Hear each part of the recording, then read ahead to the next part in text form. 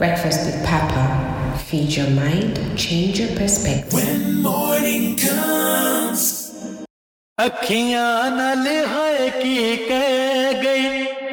believe Maya Angelou, one of the greatest orators of all times, said it best.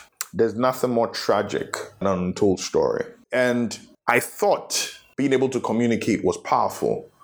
I thought leadership was powerful, and they are, don't get me wrong.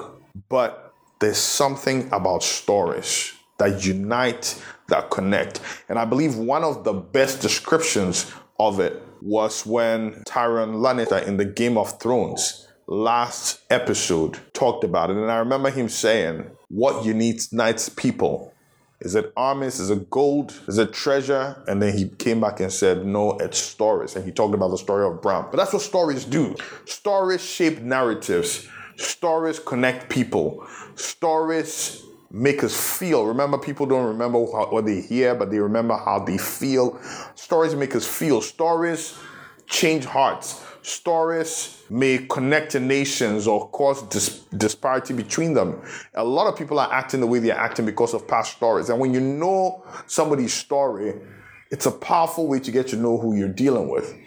And so stories and the ability to tell stories and tell them well are an amazing trait that you want to pick up. And I'm so excited that it was one of the lessons I picked up in the Toastmasters journey, and the fact that the skills to tell good stories were also something that I picked along the way. One of the programs that I run, Anansi Salmon Komo, is around shaping stories with the African context, stories from old, stories around Anansi and beyond. And I'm thinking about working on another project around those same areas, but stories are powerful. And if there's any lesson that I want to share with you today, it's that you need to commit yourself to the understanding of stories and how to apply stories. Listen to what Sue Monkid says. Stories have to be told or they die. And when they die, we can't remember who we are or why we're here. Let me say that again. Stories have to be told or they die. And when they die, we can't remember who we are or why we are here. So we need to tell stories. One of the saddest things around when it comes to our heritage is that somewhere along the line, even though we are great storytellers as Africans, we forgot or stopped telling our stories. And so much of our history is lost because of that. We need to continue to tell our stories.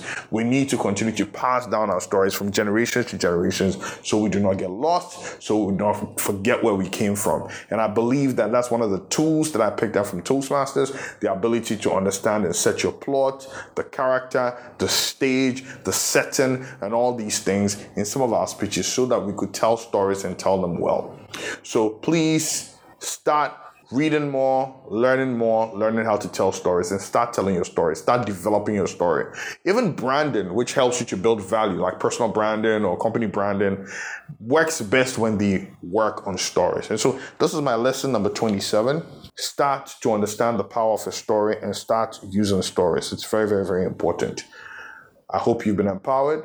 I'm going to connect with you tomorrow. Thank you.